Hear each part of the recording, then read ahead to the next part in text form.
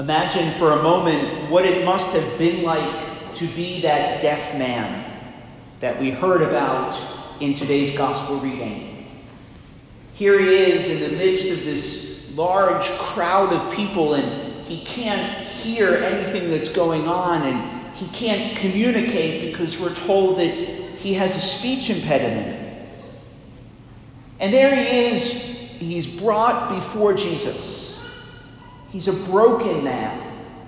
Broken because he can't hear or speak, but also broken because of original sin, because he's a human being. And he comes before Jesus and he stands face to face with God. Face to face with the Word through whom everything came into existence. And Jesus reaches out and touches him, and he completes the broken circuit. He restores his hearing and his speech. It must have been an extraordinary moment for that man. And that extraordinary moment for him has something to say to us, because the deaf man stands for all of us. Symbolically, we too stand before God like the deaf man, broken, in need of healing. In need of healing from our own sin and also original sin. In need of healing of our brokenness. To receive the power of God. That which we call grace. Notice for a moment a few particulars of the gospel reading that help us to understand a little more fully how we fit into this story. St. Mark is very specific in saying that Jesus takes the deaf man away from the crowd. How do we get away from the crowd in our lives? This is becoming increasingly more difficult in the 21st century. The crowd stands for all of the noise of the world, everything that blocks us from hearing the Word of God in our lives.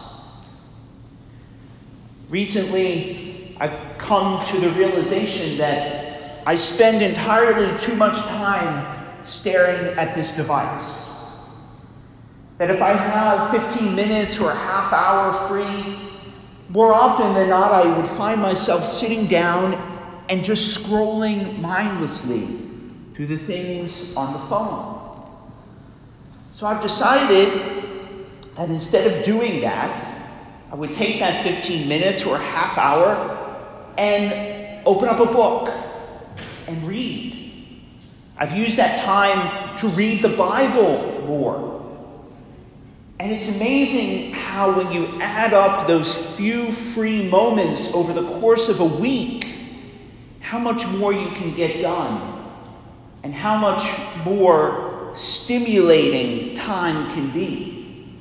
That's a way to get away from the crowd, the noise of the world. I know that for some of us, it may not be possible to get away from the crowd. Perhaps we have our own little crowd living in our house, and it's hard to get away from that crowd. But we have to make what I would call holy moments, or we have to make our moments holy. The things that we do every day can be turned into holy moments. Loading the dishwasher, putting clothes in the dryer, whatever tasks we have to do around the house, to take them and use them as opportunities to speak to God, to transform those moments, however brief they might be, as a time to get away from the crowd and to spend that moment, dedicate that moment to God. Also in today's gospel, the deaf man teaches us that we always have to trust in the providence of God. Imagine being the deaf man. He comes before Jesus, no longer able to live by his own power. He can hardly interact with the world. We too have to come before Jesus in this spirit of humility, in this spirit of humble openness. Sometimes we come to the point in our lives when we realize we can no longer live by our own power. And we have to submit ourselves to the power of Jesus, to being open to the power of God in our lives. As I've mentioned frequently over the summer and last Sunday, at the end of this month, we're beginning a new session of Alpha. And one of the most moving parts of Alpha are the personal testimonies of those whose lives have been transformed by their faith in Jesus. In the videos, they're often full of these testimonies, and they are so moving. They move me every time I hear them, of how God takes people who are broken in whatever way and can heal and transform them when they are open to receiving them.